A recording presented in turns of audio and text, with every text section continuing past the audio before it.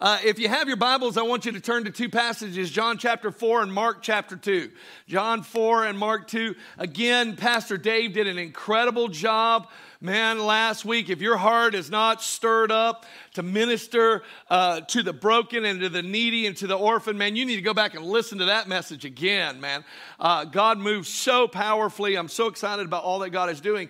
And the reason why it really touches home is because this is a season of harvest. This is a time where God is moving and there is an opportunity to see meaningful, effectual change come into people's lives. Now, what happens usually in this season is that people get distracted.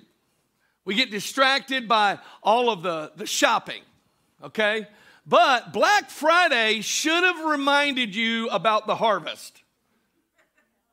Because you go to some of them stores, then people need Jesus, okay? I don't go there. That's not why. That's not why. I don't know if they're still doing it, if they're trying to. I think a couple of stores still do some specials that have they're on a time frame, right? Like you gotta sell your soul for a TV for $400 or something. I don't know. And you got to get up really early and you got to stand in line. You got to get a ticket. There's only a limited supply and there's only a certain time where you can get the absolute best deal. And you got to be there or you're not going to be able to take advantage of it. Okay, all of you understand that. Well, in the spiritual realm and even in the natural realm, harvest is much like that. Harvest only happens during a very short season, a very short time. All of the other times of preparation and growth and early rains and latter rains, all of that takes a long time. Harvest is the shortest season. And I want to tell you that today, church, you need to be awakened to this fact. Don't be going to sleep in our culture right now thinking, well, it's just Christmas time. We're just going to go through the motions, get through the holidays, visit. We're going to eat and we're going to give some gifts. And I'll pick back up in my spiritual life in January. You know, I'll make a resolution to get closer to Jesus in 2022. No, don't do that. Why? Because if you know the season that you're in, then it will determine how you behave in that season. So if you know that God is changing lives right now, you're not changing course because of a holiday that's coming or what we're doing culturally. I'm here to tell you and repeat to you. I spoke a message a couple of weeks ago about the harvest out of John 4. And this is where Jesus said these words. Do you not say? He's like, I'm not saying it, but do you not say it's 4 more months and then the harvest? He said, behold, I say to you, John 4:35, lift up your eyes and look at the fields. They're already white for harvest. This is what God is saying. He's saying, listen, you're going to miss your moment if you don't take advantage of what's right in front of you. If you don't get your eyes off of yourself, you don't look for opportunities and live as that person who says, God, I want to know how to live in this season of opportunity to see you do great things in a region. I have to announce it until it gets into your spirit. Harvest is now.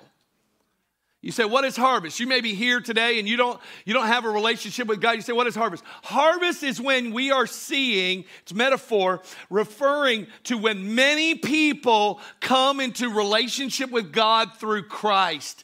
And we're seeing it happen in a multiplied way, where people aren't just attending church, but they're having a genuine encounter with God and their lives are being transformed by Christ's suffering on his cross, his death, burial, and resurrection, and the baptism in the Holy Spirit. And here's what we're seeing. This is a great time of people turning to the Lord and getting free. That's why we are saying the harvest is now. But Jesus had to say to his own disciples, lift up your eyes. Look at the fields. Lift up your eyes. And I say to you, church, lift up your eyes and look. Look, lift up your eyes and look. Why? Because God's moving and the church is growing. And I want to speak to both the church today and those who don't have a relationship with God. Speak to two people, a message called lifting up and letting down. Lifting up and letting down. It's out of Mark chapter 2. And if you're a person here that's a believer, there's a lot for you to grab hold of in this message. And if you're here and you don't have a relationship with God through Jesus Christ, you too will find yourself in this story. And hopefully you will find yourself at the feet of Jesus by the end. Mark chapter 2, we're going to begin in verses 1 through 2, and it says this again. He entered Capernaum after some days, and it was heard that he was in the house. Immediately, many gathered so that there was no longer room to receive them, not even near the door. And he preached the word to them. This is Jesus. Then they came to him, bringing a paralytic who was carried by 4 men. And when they could not come near him because of the crowd, they uncovered the roof where he was. So when they had broken through, they let down the bed on which the paralytic was lying.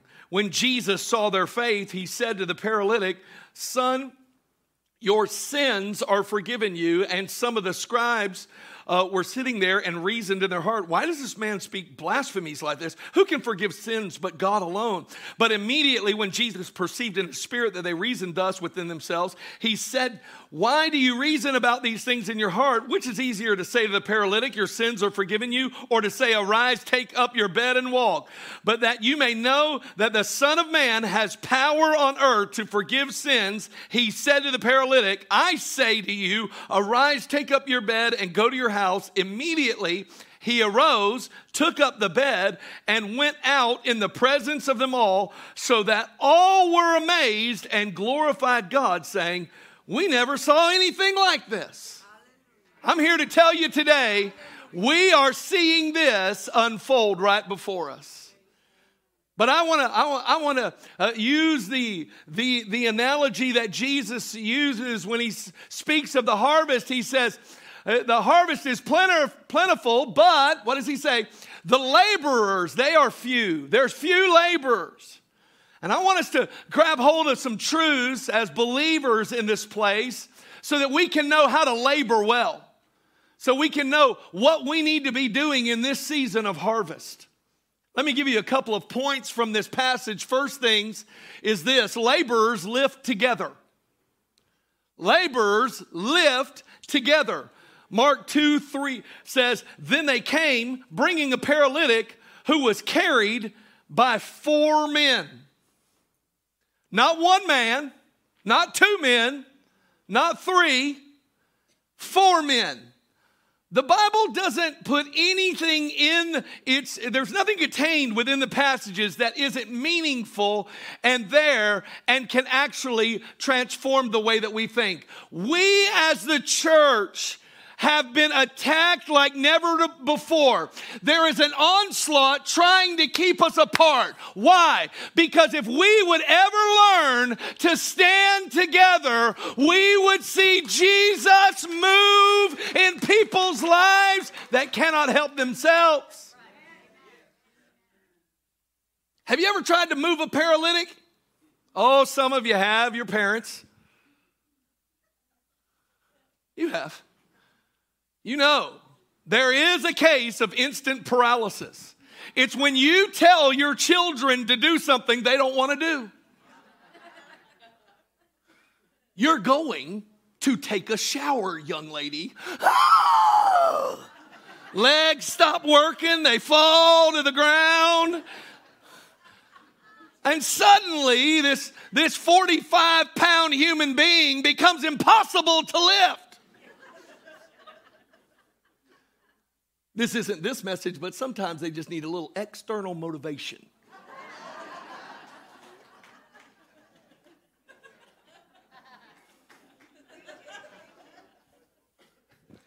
But they're paralyzed and the weight it's all down, and at this point, it'd be good to have some help.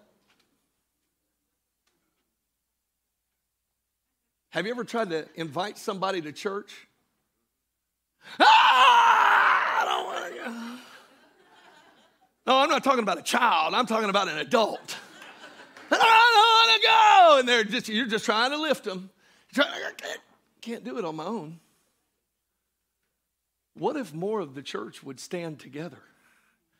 if we didn't care about the name that's on the sign and we just cared about the kingdom of God, and there was not one, but two, but three, but four believers for every unbeliever trying to lift somebody out of their paralyzed state, unable to help them. They're broken. They can't lift themselves. They're paralyzed. But church, we cannot say yes to being divided. We have to be saying, yes, I'm going to run with some people. I'm going to find some people who will labor with me, who will reach out to the broken people that I see.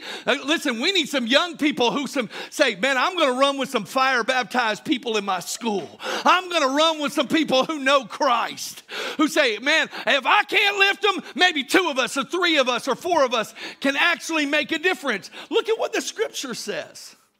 The scripture says our capacity to meet needs is multiplied when we labor together. Leviticus 27, 7-9 says, you will chase your enemies and they shall fall by the sword before you. 5 of you shall chase 100, and 100 of you shall put 10,000 to flight. Your enemies shall fall by the sword before you, for I will look favorably on you and make you fruitful, multiply you, and confirm my covenant. He says, if you would just get 5 people, maybe 100 people would get set free. He goes, and if I could find 100 people who would stand together, you could see a massive multiplied harvest. That's what God says. Why? Because I will bless you when you stand together. That's what Psalm 133 says. It's the place of commanded blessing. There, he goes, how good and pleasant it is for brothers to dwell together in unity. For there I have commanded blessing. Read Psalm 133. You'll find out that when we stand together, there will be synergy. There is what you could do on your own, but when you stand with other brothers and sisters and say, man, I've got a part to play, but we need to play it together, we're going to have a multiplied blessing come into our life. There is a power that's released when we labor together. Matthew 18, 19 and 20 says this, after Jesus tells us we have the keys to the kingdom, he says, again, I say to you that if 2 of you agree on earth concerning anything that they ask, talking about in prayer, it will be done for them by my Father in heaven. For where 2 or 3 are gathered together in my name, I am there in the midst of them. He's saying, listen, if you would just agree on something, if you would get together and begin to do something with your brothers and sisters, he goes, I will show up. Listen, church, the glory of God will show up in a church that stands unified in pursuing God, pursuing his heart, and loving the people he wants to reach. God moves when we lift together. Which leads me to my next point, and that is this. Laborers lift again and again and again. Yeah, not a lot of amens on that point. Yeah.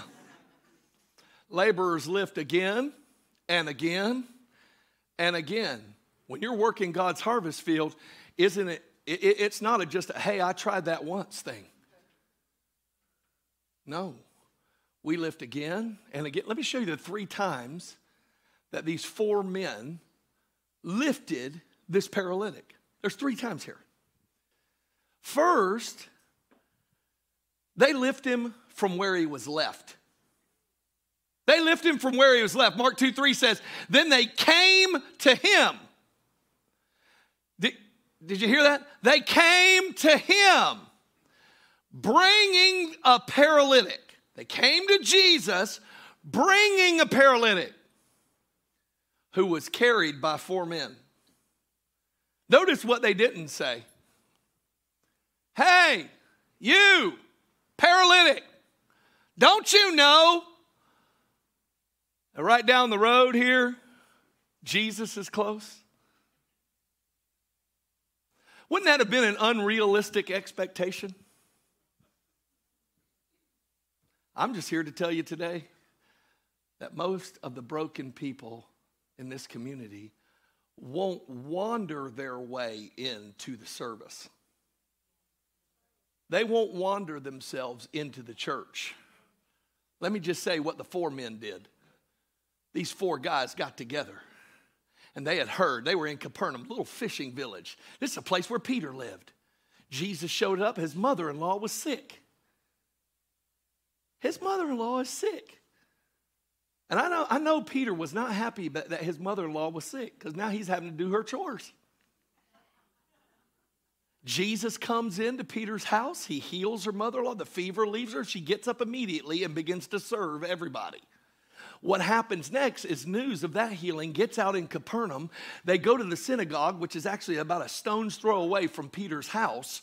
And there are so many sick people brought because the mother-in-law got healed that now word is getting out to surrounding region. Jesus had healed everybody. So these 4 guys must have heard word about the miracles going on. And they're like, do you know about that one guy who is broken? He can't walk. He can't help himself. Let's go get him. Let's go get him.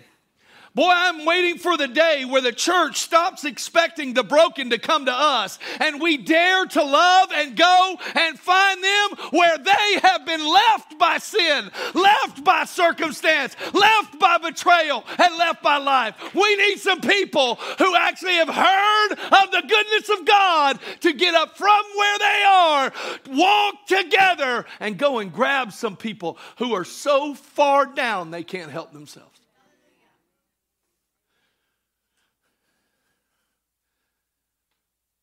Now, that was the first time they lifted him. You ever tried to carry a grown man? They did it. We don't know how far. Capernaum's not that big.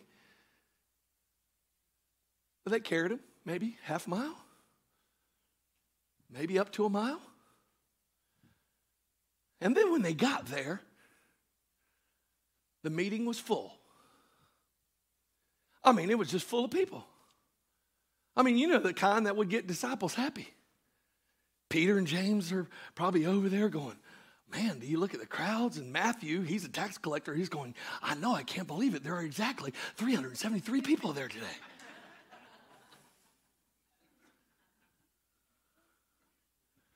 It's counting it all up. Everybody's real happy. Except, you read this passage in Luke, you actually find out that it was not only filled up with people who needed something from Jesus, it was actually filled up with people who didn't even care for him. Pharisees, scribes, teachers of the law, they're just looking for a reason to catch him in his words. Can you imagine church services filled with people who don't love Jesus?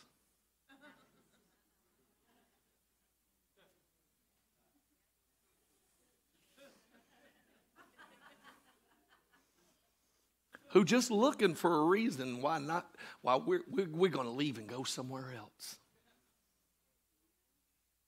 I'm telling you, here's what happened. And these 4 men get to the house. They can't even get close to the door. Now they have carried this man, who knows how far. And the first time they lift him from where he was left. Now they have to lift him where? To the roof. They lift him to the roof. Now, we know it's hard enough to just carry somebody. Now, you're going to lift a man to a roof with his bed. It says, when they could not come near because of the crowd, they uncovered the roof where he was. Can I just encourage you that you may need to overcome some obstacles when it comes to reaching people for Christ? You're going to have to overcome some stuff. You know, if you come in the parking lot, you brought your friend to church, and man, you're here in the second service, and you walked in the door, and there's 5 of you together, and you can't find 5 seats, and the coffee ran out, and they're trying to change it out. There's no coffee. The half and half is out. You know, we didn't have your favorite pumpkin spice creamer. You just straight back out to the parking lot. Well, let's just go.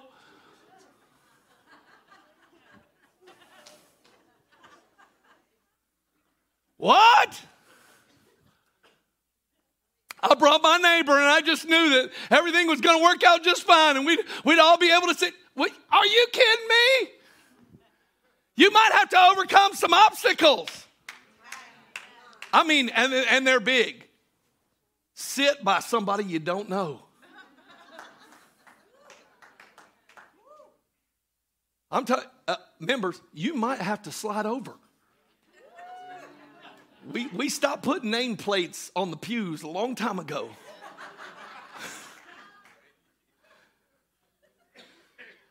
Let me just say it to you this way.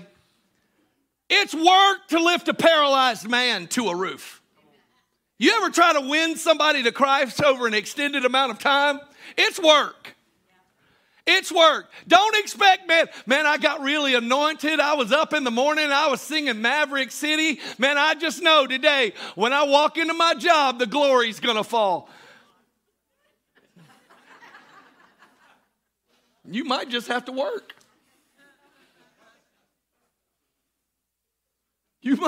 You might actually have to go the extra mile.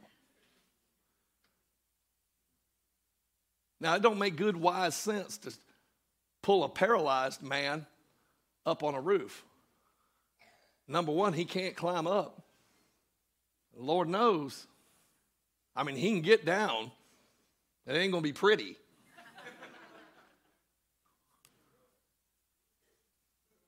Would you as a church commit to overcoming some obstacles? Would you, in this season of harvest, you're going to have to say, I'm going to keep reaching. No matter how many times I'm rejected. No matter how many times I feel like they made it personal. They're not rejecting you, they're rejecting Christ. Stop making it personal. You're going to have to keep feeding. You say, why don't they get a job? Why don't you just keep feeding? Why don't you keep reaching? Why don't you keep serving? Why don't you keep praying? And by all means, don't give up. Don't give up. Just because it doesn't work out the first time how you thought, man, you finally got some people to walk with, and then you hit an obstacle. Don't give up.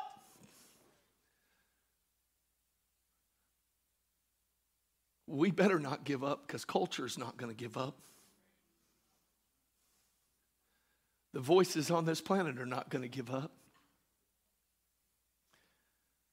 Let me show you the third way they lifted him. I love this. They lifted him from where he was. They now have overcome obstacles and they lifted him to the roof. But the third way they lifted him was in faith. This is what Jesus says. He looked on them.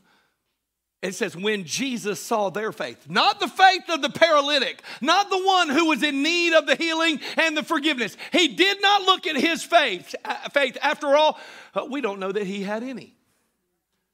But what did God respond to? He responded to the faith of the ones who would stand together, go and find somebody where life had laid them, and who said, I'm going to overcome some obstacles. Matter of fact, these tiles on this roof are in my way.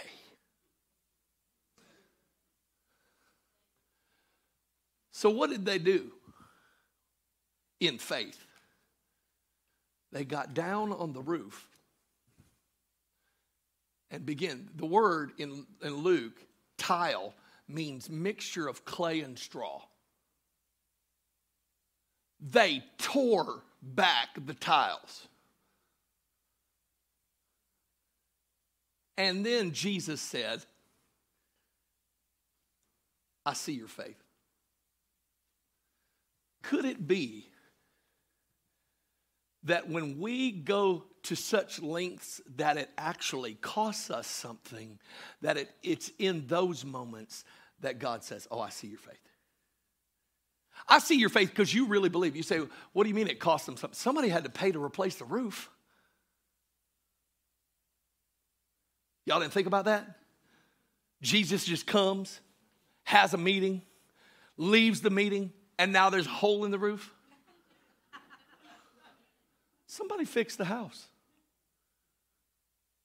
It was probably those 4 guys. And Jesus said, I see your faith. What's their faith?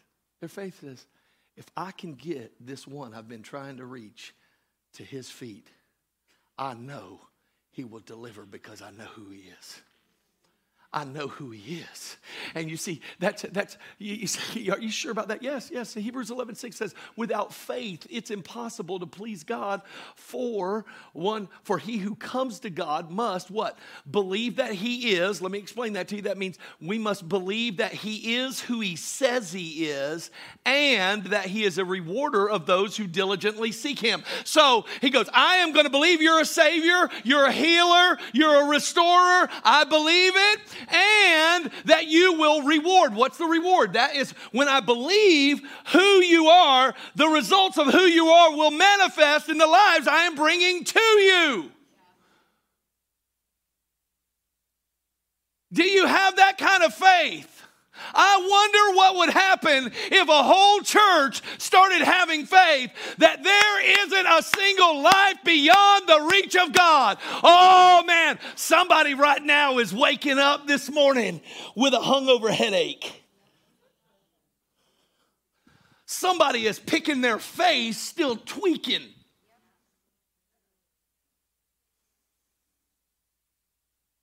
I know you just want to go knock on your neighbor's door and you want to go get the easy ones.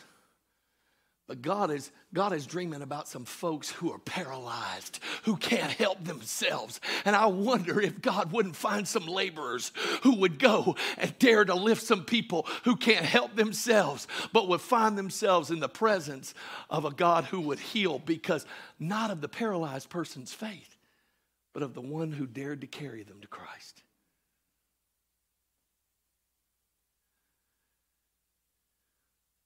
What if we used our faith to see people changed by Jesus? Here's what would happen.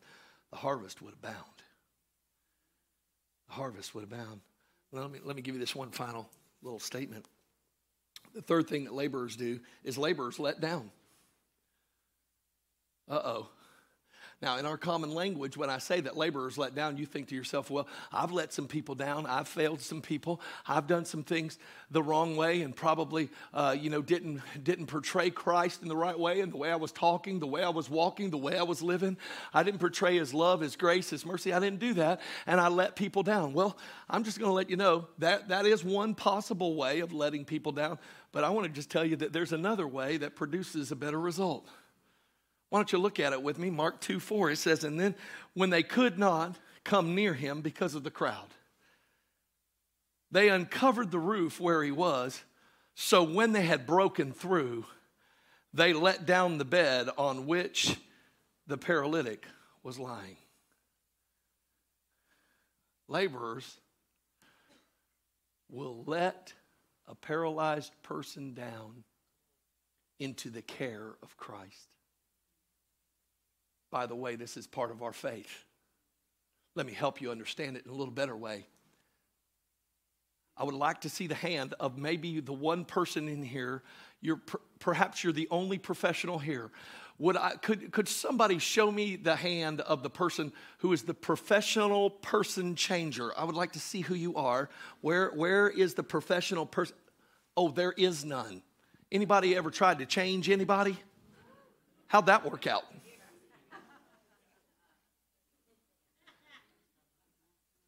That doesn't work, does it? You know what you have to do? You have to go find somebody where they are, overcome some obstacles, have the kind of faith that costs you something, and then let them go to the work of the Holy Spirit. Let them down in the presence of God. That's why I tell people all the time, just get them, just bring them. Bring them to this place. Bring them to this place. Why? Why would you say that? Because there's not only a why, but there's a when. There's not only a why you would bring someone to the feet. There's a when. You say, what's the when of letting somebody down? Here it is. It says, when they had broken through.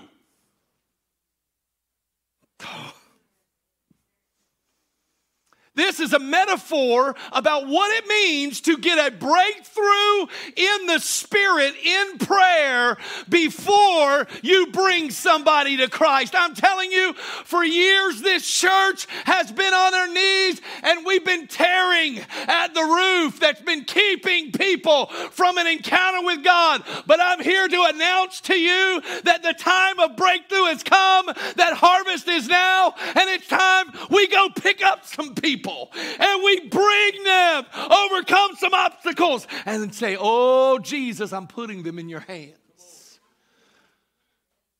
I'm lowering them down to your care.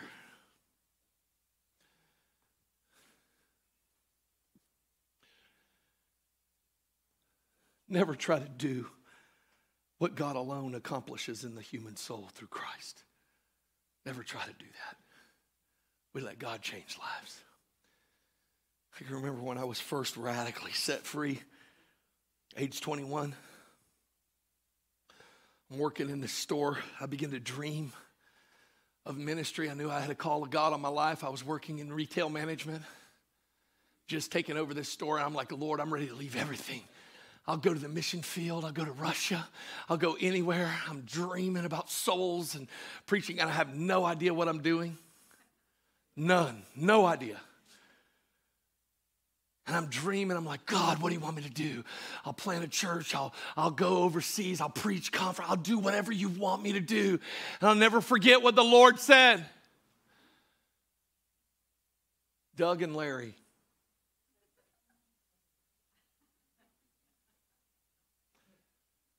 Now, I knew who he was talking about because those were two guys who were on my staff who I'd hired out of sympathy.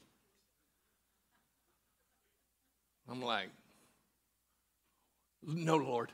Okay, yeah, you want to do something with that? No, tell me the big stuff. Tell me the big stuff you want to do. Doug and Larry.